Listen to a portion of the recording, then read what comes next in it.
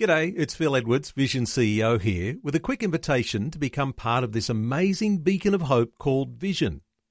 Together we can put our love into action to help people of all kinds build or rebuild their lives on the truth of God. Please consider the part you can play during our upcoming Visionathon appeal, remembering that it's your support that makes Vision possible, including this podcast. Jesus said, "If you hold to my teachings, you are really my disciples. Then you will know the truth, and the truth will set you free." The Apostle Paul said, "Only those who are of faith are the sons of Abraham." In another place, he said that Abraham is the father of us all. And again, that we are the seed of Abraham. And it's in respect of Abraham's living before God by faith that we are said to be the seed of Abraham. Faith is what characterizes the descendants of Abraham. Under the new covenant, the just live by faith. That is the way that they relate to God. It wasn't that way under the old covenant. The old covenant was a covenant of law, and the response that God demanded from the old covenant people was works. But under the new covenant, it's faith. We have faith in the finished work of Jesus. Now, for those who were living in the New Testament age, transitioning from an old covenant mentality to a new covenant mentality was a huge paradigm shift. Paul, who once boasted much in his works, learned to place no confidence in them after he was saved. In fact, he counted them all as dung, refuse, garbage. He said, "The life that I now live, I live by faith in the Son of God." That's how to live the Christian life. Simple, really, isn't it?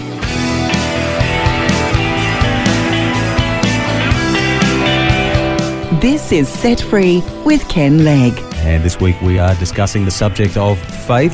And Ken, yesterday you shared with us that a common mistake that people make when they talk about faith is to end up having their faith in the faith. And then you went on to talk about the primary focus of faith in the Bible is actually Jesus. And that's why faith is hardly quoted in the Old Testament, but mentioned almost 200 times in the New Testament. Now, we can see how important this is to understand faith correctly. How would you define it? Well, my definition of faith would be that it is a response to what God initiates on our behalf. For example, we read, by faith, Abraham, when he was called to go out into a place, obeyed. Abraham was called. He didn't call God. He didn't get up one day and say, I think I'll emigrate. I think I'll go to another land. Now I want God to bless me. I've got faith that he's going to bless me.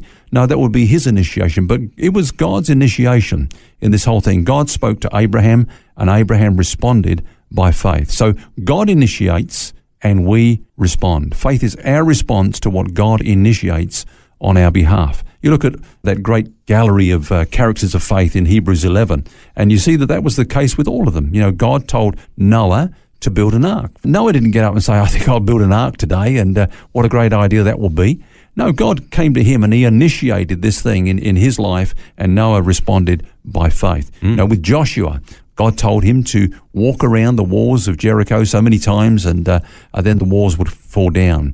Joshua didn't say, "Now I believe if I do this, then God's going to respond by bringing the walls down." No, he had a word from God. That's what faith is. Faith comes by hearing the word of God. And interesting to reinforce that point, you pointed out yesterday and mentioned just then that in the Old Testament, faith is only mentioned 15 times compared to 150, 200 times in the New Testament. Yet these guys in the New Testament are described as being great men of faith. But their faith was still forward-looking, so, yes. It was hope. It was faith for something that didn't take place in, decades. Whereas when we believe in Jesus Christ, what he has accomplished, it's a present reality in our lives by our embracing it through faith. So do you think that sometimes we make a bit too much about the size of our faith? Jesus said if we have faith the size of a mustard seed, which is pretty small, that we can move mountains. We can probably move fountains too if we want to. But, do we make a big deal about that too much? I think we do, Phil. I think you made a good point there, because we don't really need big faith, but small faith in a big God. Now, some teach that their faith causes things to happen. That's not actually faith, that's manipulation. We believe for something that God has not initiated, and we try to get God to respond to our so-called faith by giving us what we want. But that's not really faith, that's manipulation. For example, I can say, I'm going to set a growth goal for my church. I'm going to believe that we're going to grow by 10% in the next year. I'm going to bring this before God. I'm going to claim it and so on. Well, it's something that's initiated in my heart rather than, what God has done. That's manipulation. And that gets back to what we were saying just a minute ago about Noah and Moses and all these guys. They were actually called by God to do something, and they had the faith that he would give them the provision to do it. That's right. They responded to what God initiated in their lives. Now, when I become the initiator and I make him the responder, well, we've reversed roles here. I'm God and he's my servant. He's doing what I'm telling him to do. And that's the whole thing where faith breaks down. Now, when God told Abraham to move to a strange land, I don't know about you, Phil, but we have emigrated. We've gone from one side of the world to the other. And it's a big step, and there's a certain amount of fear and trepidation. But if you know that God has called you have confidence and you relax. And Abraham, as he moved out, there was no fear in his heart. But you read that when he got into the land, then there was a famine in the land, and without God's leading, he went down to Egypt. And then he became fearful. The first thing he did was to say to Sarah, say you're my sister, not my wife. And he was operating in fear because he didn't have a word from God. He was stepping out in his own initiation. It's quite fundamental. You began today quoting a pretty well-known verse, Ken. The just shall live by faith. Probably all heard that before. It's a good one, a simple one to remember, that we can remind ourselves that the Christian life really is just a response to what God has initiated on our behalf. That's what you're saying, isn't it? Yeah, it is. And the amazing thing, Phil, is that that's how Jesus lived his life. I think an important thing to keep in mind is that Jesus demonstrated the life of faith when he was on earth. We can think, he was the Son of God. He could do anything and everything. But though he was the Son of God and is the Son of God, on earth he didn't live as the Son of God, but as the Son of Man. In other words, he lived in total dependence upon God. And so, for example, he said, most assuredly, I say to you, the Son of Man can do nothing of himself. In other words, he's saying, I don't initiate anything in my life. I can do nothing of myself, but what he sees the Father do. For whatever he does, the Son also does in like manner. Then he said it again. He said, I can of myself do nothing. As I hear, I judge, and my judgment is righteous because I do not seek my own will, but the will of the Father who sent me. You look at when he said that. It was after he healed that man at the pool of Bethesda. I've heard people say, if I had the faith and the power of Jesus, I would heal all the sick. Well, actually, Jesus didn't.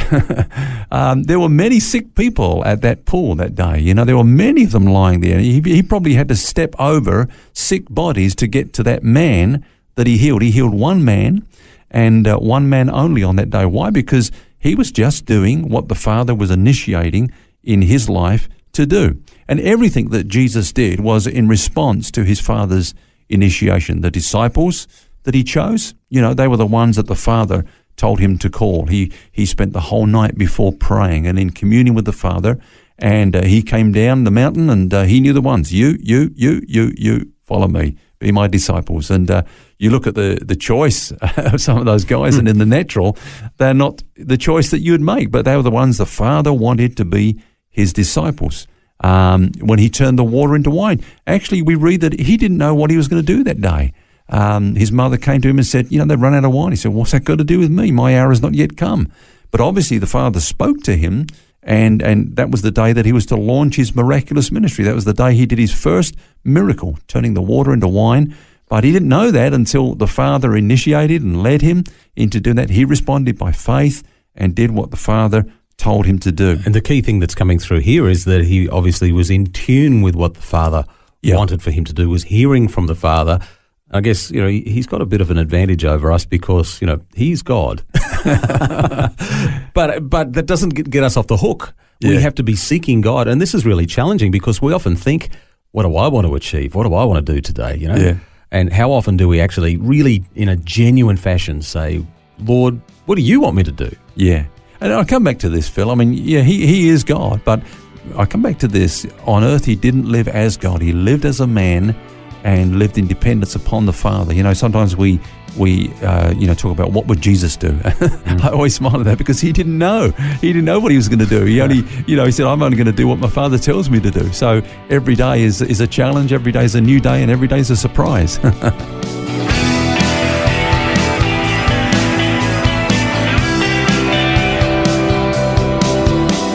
You've been listening to Ken Legg and Set Free on the subject of faith, and we'll have more tomorrow. Until then, remember you don't have to carry that baggage because God wants you to be set free. For books, DVDs, small group studies and other resources from Ken Legg and details about Ken's ministry, visit the Vision Christian store at vision.org.au. That's vision.org.au.